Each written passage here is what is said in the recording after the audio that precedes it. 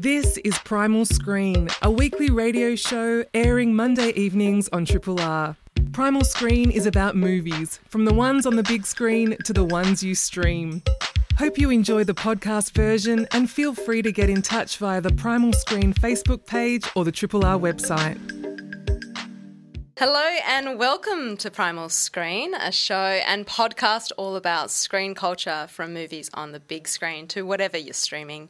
We're broadcasting tonight from the Triple R studios on the stolen land of the Kulin Nation. This is and always will be Aboriginal land. I'm your host, Flick Ford, and I'm joined in the studio tonight by film reviewer Sylvie Van Wall. Hey Sylvie. Hello. And CEO of the biggest independent cinema in the Southern Hemisphere, Cinema Nova, it's Christian Connolly. Welcome to Primal Screen. Hello. I actually just found that out today. I was Googling you and I was like, what? The biggest independent cinema in the Southern Hemisphere? Yeah, it's true. Oh, yeah, I didn't know that.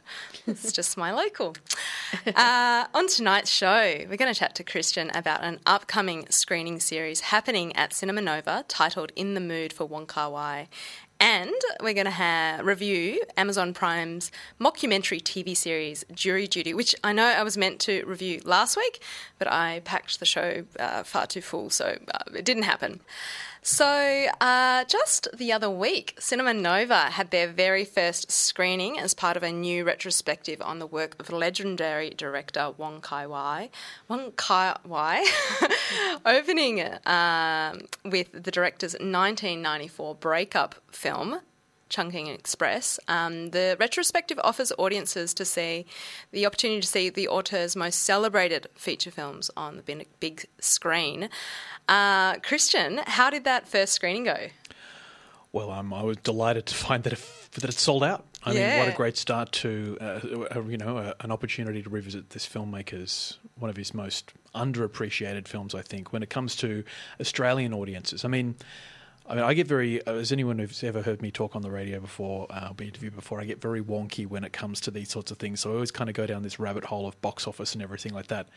And I think by the end of this first week, we'll have doubled the national take on that film in only a week. It's really, really kind of sad, but at the same time, it's exciting that people are kind of coming out and embracing this remarkable film. Yeah, absolutely. I feel like it is one that often gets overlooked, in comparison to, say, In the Mood for Love, which, is, I'm sure that'll sell out as well. Yes. That's actually my personal favourite. But I think you've put together a fantastic program. So often Wong Kar-Wai is listed as an influence for filmmakers, and his films regularly make like the top 10 films of all time lists. Did you feel kind of overwhelmed with which of his 10 feature films to pick? Look, not really. I mean, I'm very mindful of the fact that there's certain filmmakers who I consider to be evergreen, who perhaps don't get sort of brought out and aired out as often as you'd like. I mean, during the pandemic when Melbourne was shut down, I was really kind of disappointed to see some of the repertory cinema that was being screened around the country. It was really sort of lacked any imagination. It was just, how many times can we watch Dirty Dancing or, Footloose or whatever? And I sort of thought, well, if I ever wind up in that situation, I really want to make sure that I push the envelope. And so I suppose for the last year or so, sort of coming out of the extended lockdowns, I've really tried to explore different spaces. And so thanks to the assistance of the general manager of, the programmer of the ASTA, Zach Hepburn, he put me in touch with Janus, which is a company that holds the rights to a lot of perhaps more obscure European and Asian cinema. And you kind of get sent these big, long lists of all these titles, and you've heard of about maybe, 10%. And then the others are like, I know that title, but I don't know what it is. And so you kind of go down this, trying to looking at all these films on IMDb, and you suddenly learn that there are these pristine DCP, digitally restored versions of films from the 1920s, which about witchcraft and stuff like that. And it's like, oh gosh, how far do I go before I start losing money? Yeah. Oh, I think you'll make money on that one. Yes, it's so I find it fascinating as well. A huge part of the responsibility of the curator is also about education, isn't it? And that's a huge task to go through all those lists and to pick out what, you see as really important cinema. Yeah. I just love the fact that so often on this show, I'm reminded of the fact, even though I did go to film school, that it's so possible to create a literacy around film and an appreciation around film. Yep. Without having gone to film school. You can just be a really attentive cinema goer. And I think there's so many listeners out there, and this is exactly their bag, where they know so much about cinema.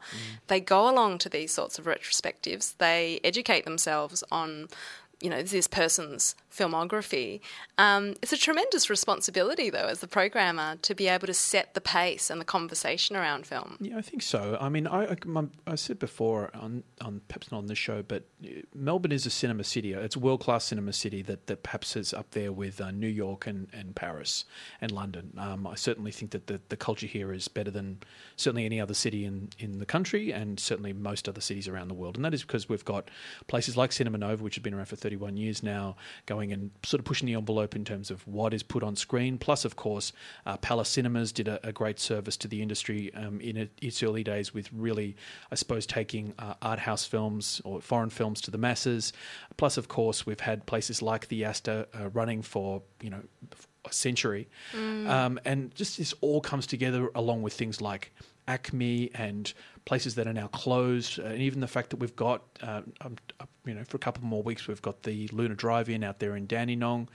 All these things kind of come together and kind of elevate cinema and the importance of watching something out of home and going and having that experience with a crowd. And I mean, in addition to doing what I do with my day job, which is watching a lot of movies at 9:30 in the morning, all over the city. I tend to spend my weekends doing the same sort of thing, and we really try and get out there and see some stuff that we've seen before, just because you really get reminded of the power of the cinema when you do go, to some of these wonderful venues that we have around the city. I mean, I grew up with the Star Wars movies. I'm in my late 40s, and I really lived for things like Return of the Jedi and Empire Strikes Back. And so when there was a recent screening of Empire at the Astor, I mean, I couldn't not go, and it was transformative because that was a movie that was kind of derided compared to, say, Empire Strikes Back. But then, we know what's come since then, and perhaps with one or two exceptions, they're not very good. And you go back and you watch something like that, and it's like, wow, that is awe-inspiring. And what was kind of naff suddenly, compared to what we tend to see in the multiplexes nowadays, is actually pretty dark and impressive. So totally, and also there's the fandom around these franchises, and I actually don't think that is just limited to those big kind of Star Wars or even all of those big kind of fantasy sequels and prequels and all those things. I don't think it's limited to that. I think that it also does extend to the work of auteurs like Wong Kar-Wai, where you have people who have not had an opportunity to see it on the big screen. There's so many classics like that, and it's so different when you're watching a film surrounded by strangers in a dark room and that cinematic experience. And I remember having you on the show some point during lockdown. It's such a blur. We had Zach on as well, and we're talking a lot about where we kind of think cinema, what is the future of cinema. We weren't sure then how badly you'd be financially affected by the pandemic. Of course, there has been an impact, but it's really interesting looking at the programming that you've had at Nova. Of course, there's been the new releases, but you have got these retrospectives. You've also got these Q&As. It's really interesting to see that there is so much hunger there still for these, not just event cinema, but going to the cinema itself. Absolutely. I've always believed that it's great to kind of, go along to a movie and then learn so much more about it from either people that are involved in the film, either the filmmakers, etc. That's what I suppose got me really interested in that. As a kid, I would, go along to watch Q&As, or I would do courses with, say, Open Channel and all that sort of thing. And when you get kind of down to the understanding the root of where it all comes from, whether it's creatively as a writer or a director, or, how the craft actually comes together, you can watch a movie with fresh eyes. And so that's what I try to do. I love to, so much of what I enjoy about my job is being able to gift people these experiences And because we are a successful art house cinema, as you mentioned in the intro, and we can be very, very successful with, idiosyncratic, quintessential art house that goes on to be nominated for Academy Awards and stuff like that. We can take risks with things like this because there is a financial risk with these things. These movies do come with very high minimum guarantees, and so if you choose something that's a little bit sort of a bit out there, you can actually lose money. And so, when something like this, like Chungking Express, which has been such a smash hit over these last couple of days, comes along, and looking ahead to say Fallen Angels and Happy Together and In the Mood for Love, I mean, the interest in these movies, it just gives you a renewed sense that people truly love going out there and seeing something a little bit different, because even though we have, particularly at Nova, we've got this incredible kind of history of having success with Asian cinema. I mean, Parasite is our number one film of all time. Love that film. I saw that at Nova twice within a 24-hour period, maybe 12-hour period. Yeah, I know. I'm a bit of an obsessive, but I get it though. Yeah, it's great. Yeah, it's a great film. Yeah, but it's amazing. I never would have thought it was going to be as big as it was when we watched it that very first time, and then just coming off the back of Everything Everywhere, which of course, even though it's not an Asian film, it's an American film, but with I suppose Asian faces in it. It shows that I think that I like to kind of find these links, and I think maybe if Parasite wasn't the kind of world-consuming hit that it was, that we wouldn't necessarily have had the success of Everything Everywhere All at Once. I think these things all kind of interlink, and they, for lack of a better term, drive a narrative of what people engage with. And then, and similarly, people kind of maybe say, oh, I wouldn't mind finally getting around to seeing, In the Mood for Love, which I've heard about, but I've never actually seen it. And it is a movie you do want to see it in the big in the cinema, because it is a mood piece. It takes its time. It's very leisurely in its pace, and I think that when you're in that room, you're in that dark space, you're not going to take your phone out, and you engage with it in a way that you definitely wouldn't if you watched at home. So let's talk about the man himself, Wong Kar-Wai. So many listeners, I think, will be familiar with the name, but may not, apart from In the Mood for Love, Chungking Express, may not be across his whole filmography. How would you, for listeners who aren't aware of his work, how would you kind of typify him? Well, I think one of the key things is the cinematography in his film. Christopher Doyle, is Australian-born cinematographer, has worked with Wong Kar-Wai across most of his films, if not all of his films. All of his films have a very distinct visual style. They're not necessarily all... It's not like you could sort of say, oh, that looks like that, but there is a luxury in the imagery, I think, that is really remarkable, that Doyle, who's quite a character from accounts. I've heard a few stories, actually. I don't know if it's defamation if you heard it in an interview, but some crazy stories of maybe a bit of a party animal. Yeah, I think so. That's probably a good way to put it. But and that's remarkable given the fact that he's based in Asia. Yeah. But there's a reason, I suppose, why he hasn't necessarily gone on to do cinematography for, say, Spielberg or the likes. It's so interesting, isn't it? And I feel like so often I'll watch a film and you kind of think, oh, this is so perfect. Everything about this is so perfect. They must be a director who cares a lot about precision and everything going exactly as they'd planned and that sort of thing. And then listening to interviews with Wong Kar-Wai and hearing about his relationship and working relationship with Chris, and just hearing like, okay, it sounds like a lot of chaos, but a lot of passion. And like so often, yes, they'd gone out drinking the night before, but then just managing to get exactly the shot that they wanted and just owning it, and then also just really lots of happy accidents in the filmmaking process. I feel like there's a beautiful sense of openness, I think, with his filmmaking style that allows for him to go into all these different genres.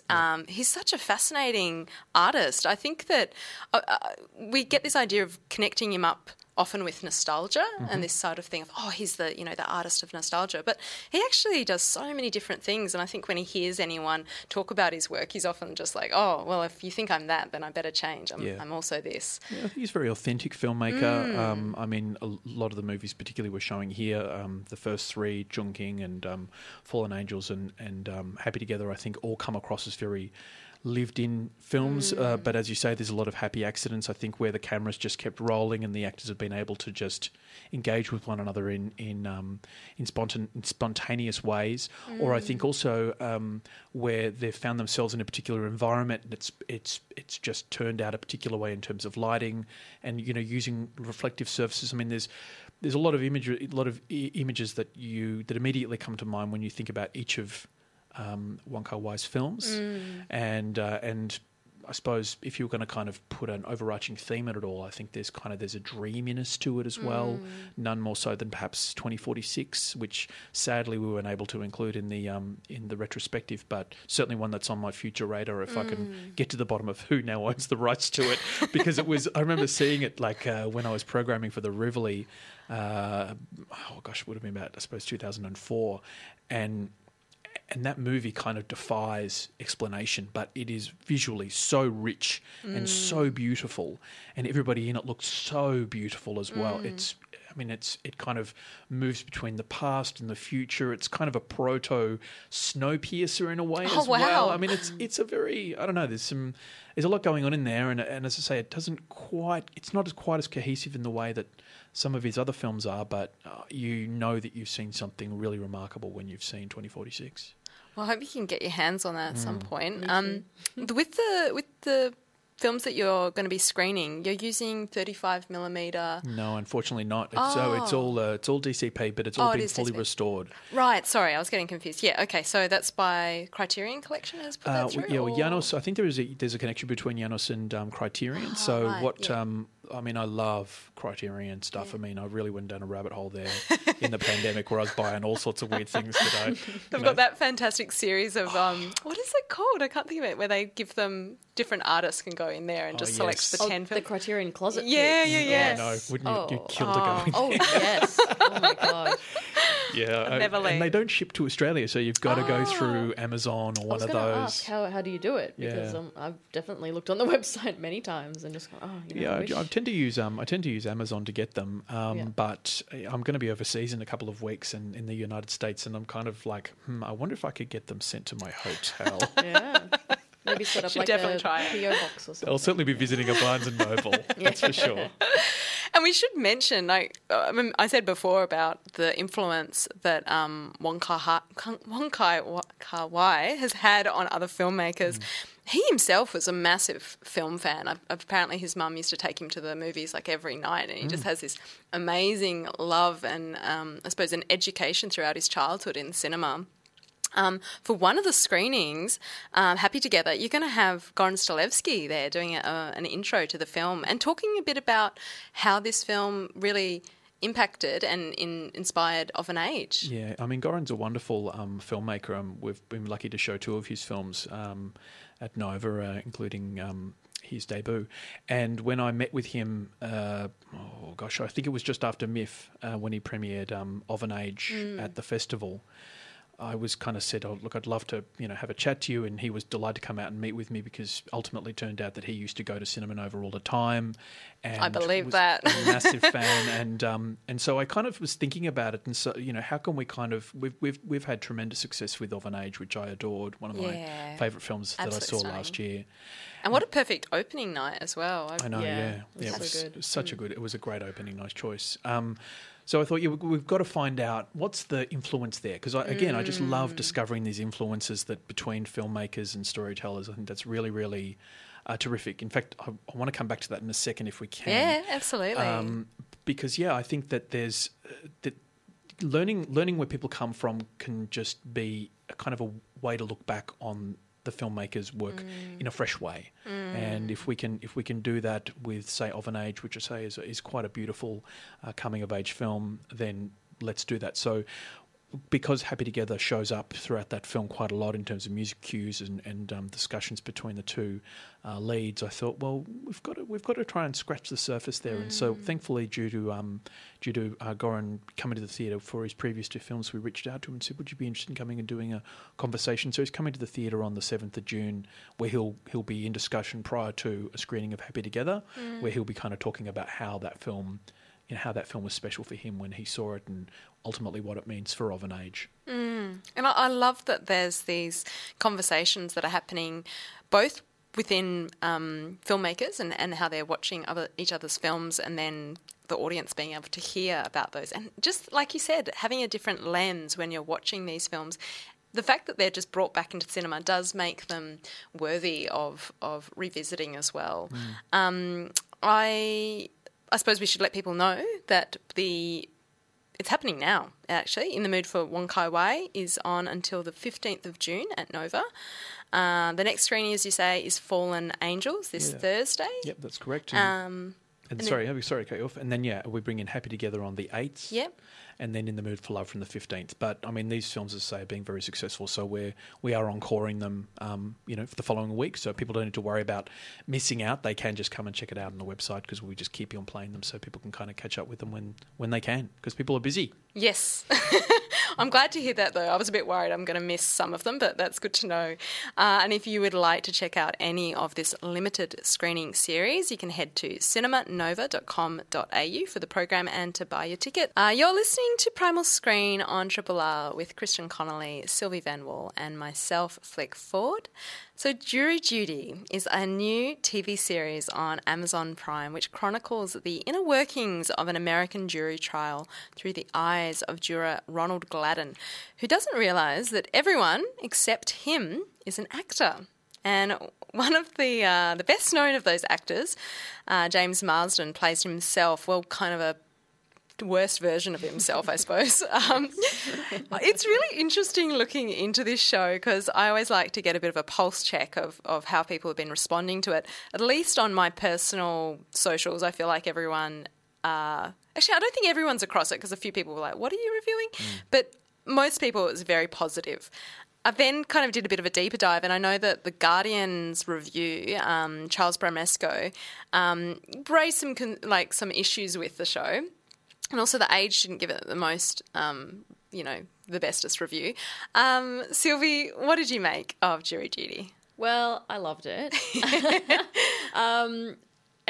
Just straight up, I'll say that, yes, I know that some of the ethics are a little bit iffy, and I do get why, because, this guy's going into this show thinking that he's signed up to do a documentary. So, it's a real jury in his mind, a real trial, but he's consenting to being filmed. So there's that. And I suppose also the viewer, you don't know that until later on, because it's hard to work out how did this actually. There's the show itself that you're watching, and then there's the how did this get made side of the show. Yeah, exactly. But you're right. Ronald has been has put his name forward to kind of be part of this at least. Yeah, so that covers them legally, And also, I think it could only work because of the sort of guy that he is. Yes. This guy Ronald is just such a nice, everyman sort of dude, unassuming. It treats everyone equally, and even when he's surrounded by all these heightened characters who, for me, I think it's just so obvious that they're actors. But it could be because, I watch film and TV for a living, and I also do improv comedy. So I feel like there's so many things about it that would just, tingle my spidey senses. Totally. It's kind of funny, isn't it, watching it as a viewer? And I suppose, we already know, so whether we would know... I'm saying no to me. But do you know what I mean? We're told the premise at the start. Yeah, we know straight up what's happening. So it's hard to know. We haven't got a time before that of not knowing. Yeah, maybe I could have been fooled. I don't know. I really don't know. But I do take your point, Sylvie. There are moments in this series where I was like, surely now he will break. Yeah. And that is a kind of something that is shared in, and I mentioned Charles Bramesco's review, but he also brings that up. He says, this is a direct quote, "It's hard to believe that Ronald never had an inkling of something off the cameras permitted to tape the inner workings of a private deliberation.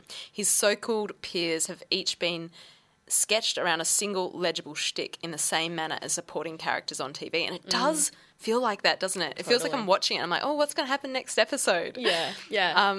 I think that's kind of the wonderful part of this show, is just testing how far can we take this. Yeah. Fantastic premise, and I really, really love James Marsden in this role. I just think it's got to be one of his best roles. And we get reminded of his all of his other roles throughout this show. Yeah. It must be such a delight for him to play this over-the-top version of yourself. I was listening to an interview with him where the interviewer kind of cautiously asked whether he had any reservations, and he's like, all I had were reservations.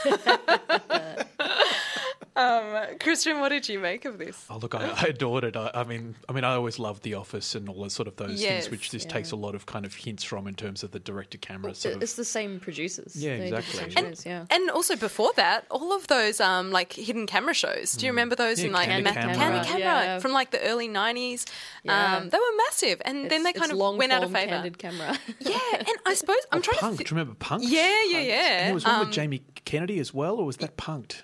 I can't remember. No, there was Dax Shepard was in Punk'd. Oh, you're thinking. And then I think there was a Jamie Kennedy show as well. Wasn't there Ashton Kutcher was. Oh, yeah. Okay, that's it. Yeah. I was like, who was it? He was in the room, in the back room, and you know, I thought it was hilarious, and I agree with you. It's kind of like there's a lot of these characters almost come out of like, you know, weirdo central casting, but at the same time, though, I think when you do go and shoot a show like this in Los Angeles, where you're surrounded by actors, the likelihood that you are going to get peculiar personalities, etc. But then you've got, I think the authenticity is also helped by the character of the judge, which of course turns out is actually, I think, the father of Ike Barinholtz, who's a comedian, actor, who's been in a bunch of Judd Apatow comedies. Alan Barinholtz. And he was, I think, a lawyer as well. Yeah, so he's like almost method. He's very authentic. He's really, and I think he actually grounds the show because he doesn't really put up with rubbish and all the other silly stuff that goes on. Is kind of, he tells it off, he calls it out. But you made a great point about expecting these sort of, I guess, archetypes to appear in LA because, watching it, I had this thought constantly that, you know, this show could only really be made in America where, like, every process is turned into a pageant. Yep. So the court system, I guess you wouldn't be surprised to have this, like, crazy trial where people are, very over the top and, I don't know. I don't know if it would work here. That's an interesting question. There is something about the American identity, or at least our understanding of it as it's presented on screen, that is very specific to America. And I don't know. Almost everything's televised or into a show of some kind. I used to know before I worked in the industry, I was in hospitality. And I used to run a restaurant in South Bank, and we had a chef who was American. This is back in the late 90s. And he was telling me about how when you're in high school in America, you're kind of taught so much about getting up and talking about yourself and really projecting everything about yourself to the world because everyone's interested to hear about it. And we, I think as a nation, culturally, are almost the opposite. Yeah, there's the whole tall poppy thing as well, that if you do speak out, you're kind of like, no one cares. Yeah. So I think that when you've got all these outre kind of out there people, but just what people expect. I mean, you can't go to America without people telling the entire story of their lives to you. That's so true. I was actually secretly delighted when I went to New York for the first time, and everyone was kind of how I thought they might be. It was like walking through a movie. But it does seem to work. I found like this goes over, 8 episodes? So have I got that right? Yes, around 8, that. Yeah, and I felt like at the start I was so gripped, and I do feel like there's a bit of a lag probably towards the second. Agreed. Which is a shame because I think that the first 4 episodes are just screamingly funny. Yes, so good. It's so cringy, and I found that rather than laughing out loud, I was more like just hooked by the suspense of it all. Like, is he going to find out? Is he going to know? Like, how far are they going to take it? And I think just watching it play out on his face, like they do such an excellent job of, it is hidden camera's job. They do such a great job of editing it, like all of the different stories that are going on. I was actually kind of fascinated by the actors, the fact that the actors, regardless of whether or not they're interacting with Ronald, they still have conversations. And that question of how ethical this is and how genuine it is, not to ruin it for anyone, I mean, like, you know the premise already, but like that question of friendship, because they're together, they're stuck in this space for a week or so. What kind of relationships form, and I just thought it's such an old premise, but it just seems like maybe it just works well at the moment. And I don't know. We're chatting off air. Could they ever do a sequel? I mean, I think not. I don't think so. No, I don't think it could be recreated. Even in another country. I heard rumours, and I can't remember if this was actually from the showrunners, but they said maybe in a completely different industry, like not a jury, have it in a... Yeah, but I think that it's hard. They'd have to wait a few years maybe. Do you think that by having James Marsden in the role and James Marsden playing himself, and that the fact that he kind of gets to rub shoulders with a guy who's in the movies and has been in a lot of movies, and then obviously he becomes kind of connected to James. The two of them form a very tight relationship in the show. Yeah, which I think is genuine. I think agree, he really likes him. Like James there's likes kind of Ronald, basking in the glow of being around a celebrity, and I suppose it kind of elevates it to a dream level where you kind of can't quite believe that you're spending time with this movie star and he's my friend. It's a genius You don't want it to move. end. You don't want to burst the bubble. So it's almost like the producers thought we need to have like some a star sort of in there, and that person becomes really good friends with Ronald, and then that way Ronald won't question it. I'd be a bit devastated though if James Marsden, if I thought I'd become best friends with him, and then I was like, oh, he's getting paid to be friends with me. No, I think it's still genuine, and exactly what you said. It's because James Marsden is so much of like a celebrity that, he would, if he ever had the thought like, are these all actors? He'd dismiss it because he'd be like, what's the odds? Like we've got James Marsden, a big actor here, and everyone's actors? No, just the one, I find like we've focused so much on Ronald as like how it is experienced by him. But we've got the flip side of that as the actors themselves. Like imagine learning a script that is just basically like a list of prompts, and I think that there were marks of what they're trying to hit, and they're not sure, is this is this joke going to work? Is it not? Are we going to try go with this angle? And apparently, like it was almost set up as like a choose your own adventure where they had to regroup to see how Ronald act and then respond back to it. And it's such like, if you just think about the craft of acting, what a wonderful experience. I imagine very challenging though as well, where you have an idea of who your character is, but whatever they do is so determined by this unknown quantity, which is Ronald. Yep. And this is how they do Thank God You're Here, but obviously in a much like quicker setting, which is so the actors they're bringing it back, aren't they? I think they I hope so. Yeah. That'd be great. They are. But the actors that are in on it, learn like the dot points and the choose your own adventure sort of structure, and then the celebrity that is like the guest that doesn't know what's going on comes in, and depending on what they say and do, it guides which direction they choose to go in. But this is like the long 3-week version of that, where they have to constently regroup. Break for lunch. There's a lot of like break for lunch, which is actually just a rehearsal off in a secret room, and I would find it really hard as an actor. Yeah, totally. So kudos to them, and because they're fully in it. Totally, they do commit. I can understand why James Marsden may have had reservations. So because imagine that whole thing of like never meet your hero. I'm not saying that James Marsden is Ronald's hero, but like he's someone famous and you've seen him on TV on the cinema screen before. But like the idea of someone just thinking you're an absolute douchebag. Like some of the lines he says are so shocking and so perfect, and there is so much comedy gold in this show. I've been recommending it to everyone I've spoken to. I do kind of, Sylvia, you mentioned ethics before. It's a real grey area, and it's also like the cynical part of me does sort of think, at what point does he know? Like, is he playing along thinking there's something up? But I don't know. I think that it's nice to watch this and just sink into it and not think too much about that maybe. Yeah, totally.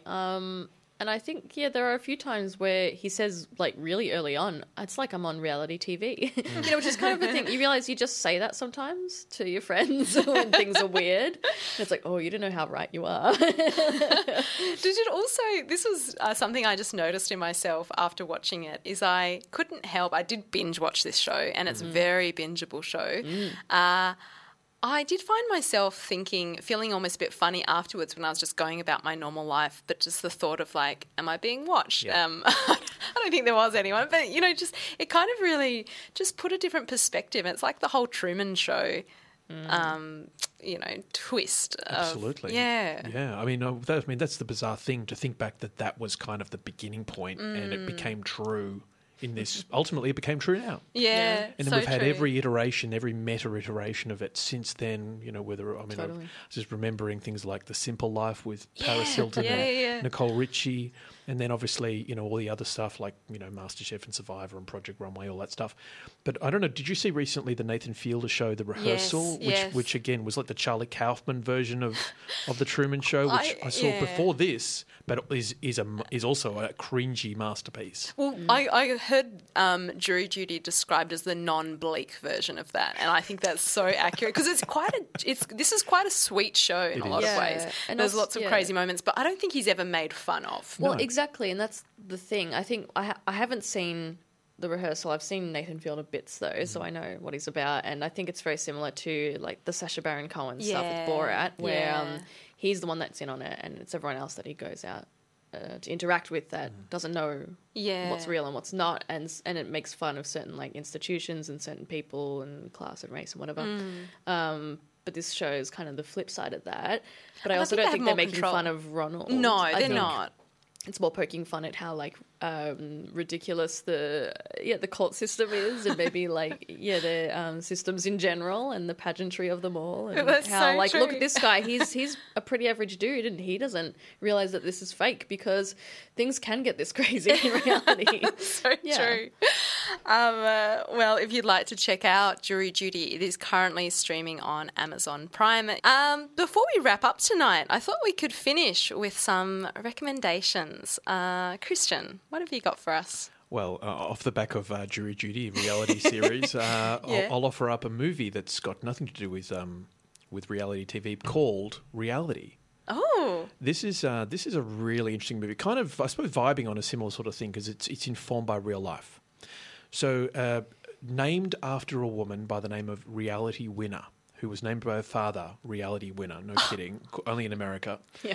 And the film itself is based entirely on the transcript of her this woman being interviewed by the FBI when she was accused of being a whistleblower. Wow. And it is one of the most riveting things that I've seen in months, to the point where I was watching it and I need to go to the bathroom midway through the film, and I called my projection guy. I said, "Can you please pause the film? I don't want to miss a second." It's an abuse of power. It is a little bit, but I was the only one in there. But yeah, just a really, really clever thing. And again, just sort of, I love these sort of blurring the lines between fiction and reality. No pun intended. It's great. And yeah, so it comes out at the end of June. But certainly keep an eye out for Reality because it's really edgy your seat stuff that's approached in a really clever way. It was Sylvia Sweeney plays the lead in it. Sydney Sweeney, sorry. Sydney Sweeney. From White Lotus, I was confused. And yes, correct. Euphoria. Yep. Yes. And but everybody else in the film is an unknown. So you kind of again that blurring of kind of reality and fiction is really really cool. How about you, Sylvie? We talked about this off air. Barry is the number one show that I'm watching right now, but I'm 3 episodes behind because I've been so busy. I think it just finished forever, which is going to be sad. So, but I'm going to savor those last 3 episodes. It's so hard, isn't it, when you kind of I think that whole thing of when to end a season. I both love when shows end correctly, or when they're still good. But it's also heartbreaking. Yeah, but I think Bill Hader's really proven his chops as a director because he directed every episode. I didn't know that. The last season, and I know he's a cinephile, and that's been his whole thing ever since pre-SNL. Being a comedian, he's always wanted to do this, and I feel like now that he's wrapped up Barry, hopefully we'll see a movie announcement on the horizon, maybe a horror or something. I feel like he's getting really into dark horror stuff in the last couple episodes of Barry. I'd kill for a Stefan movie. Remember? Oh my God, Stefan, yeah. Stefan. I love Stefan. Yes. And we were also chatting a bit off air about lots of finales, lots of shows finishing up. Of course, Succession finale, which would have, I always get confused with the timing because of the US, but Sunday night. So finished, I think this morning here. This morning, yeah. I haven't watched it yet, so we're not allowed to talk about spoilers, so we wouldn't do that anyway. But it's had a huge amount of buzz. Kristen, you're making a really interesting point about prestige television, the possible death of prestige television, or at least the decline. Tell us about that idea. Well, we were just sort of talking about the idea with Barry finishing and Succession finishing, and then there was another show which just finished up last Friday, The Marvelous Miss Maisel, if you saw that on Amazon Prime. And there's been a couple of other shows that have finished just in the last couple of months. And I was having, a dinner party conversation on Saturday night with friends saying, what's next? There is nothing right now that's in the zeitgeist to the same level as Succession and Barry are. I mean, I think Succession's definitely on a whole other level. It's on that Game of Thrones kind of level. But, yeah, there's just nothing at the moment that's on that same level, and I don't see it either. There's nothing kind of coming, and we were talking a little bit about The Idol, which is the new show starring The Weeknd, which is an A24-produced TV series which will be on HBO Max in the US and I think is on Binge here. That's kind of coming with a lot of baggage, so there's a big question mark over that. Sylvia, you mentioned Citadel, which $200 million sci-fi series. Yeah, and they're really tilting at trying to be the next big thing, but they're trying to buy themselves subscribers with that. I think that's getting pushed so hard. Yeah. And also Lord of the Rings never really took off in the way that they hoped for. I liked it, but definitely wasn't the thing they thought it was going to be. I had high hopes. We actually reviewed it, and I'd only watched the first, at that stage, there was only like 2 eps up, and I was like, I've got high hopes for this, and never watched another episode after that. I really just went off it. Yeah, I think, though, that whole thing of wanting things to really click, and I suppose, we can't go talk about these shows without mentioning the writers' strike. I mean, that is going to have a huge impact creatively. Yeah. And also no just one's financing. there to write the next big thing. So there's going to be a desert of content. I think just nothing. It's really going to shift the landscape. And it's also just that question of whenever we're in times of financial precarity and like we've got cost of living is going through the roof. So